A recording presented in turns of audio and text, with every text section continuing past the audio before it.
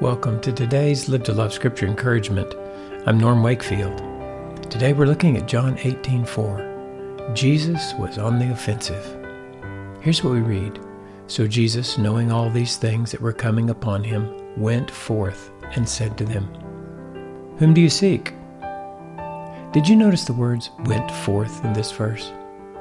Jesus didn't walk into the garden and then become passive, waiting to be taken into custody. He went on the offensive. When he saw Judas and the crowd with torches and weapons, instead of running, hiding, and protecting himself, he went forth. What gave him such confidence when he knew it was the hour of darkness and that they could take him into custody, strip him, abuse him, whip him, shame him publicly, and crucify him naked on the side of a busy thoroughfare? This is not left for us to guess at the answer. For Hebrews 12:2 informs us where his heart was focused.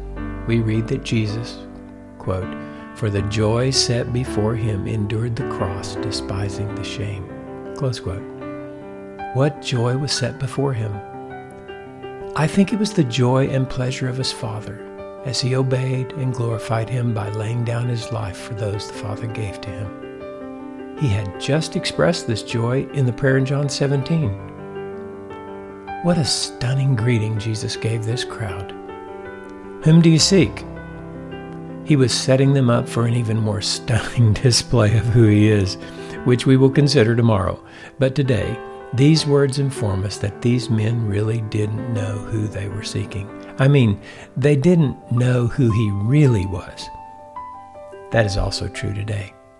Many people think Jesus is like a common man. They think he is like they are. And furthermore, when they seek him, they aren't seeking him to become a follower. They're seeking him to find something wrong with him, looking for a reason not to believe in him. People with that attitude rarely respond to the love of God revealed in Christ. These will view true followers of Christ as threats to their earthly kingdom and desires. May God give us discernment today as we live to love with Jesus.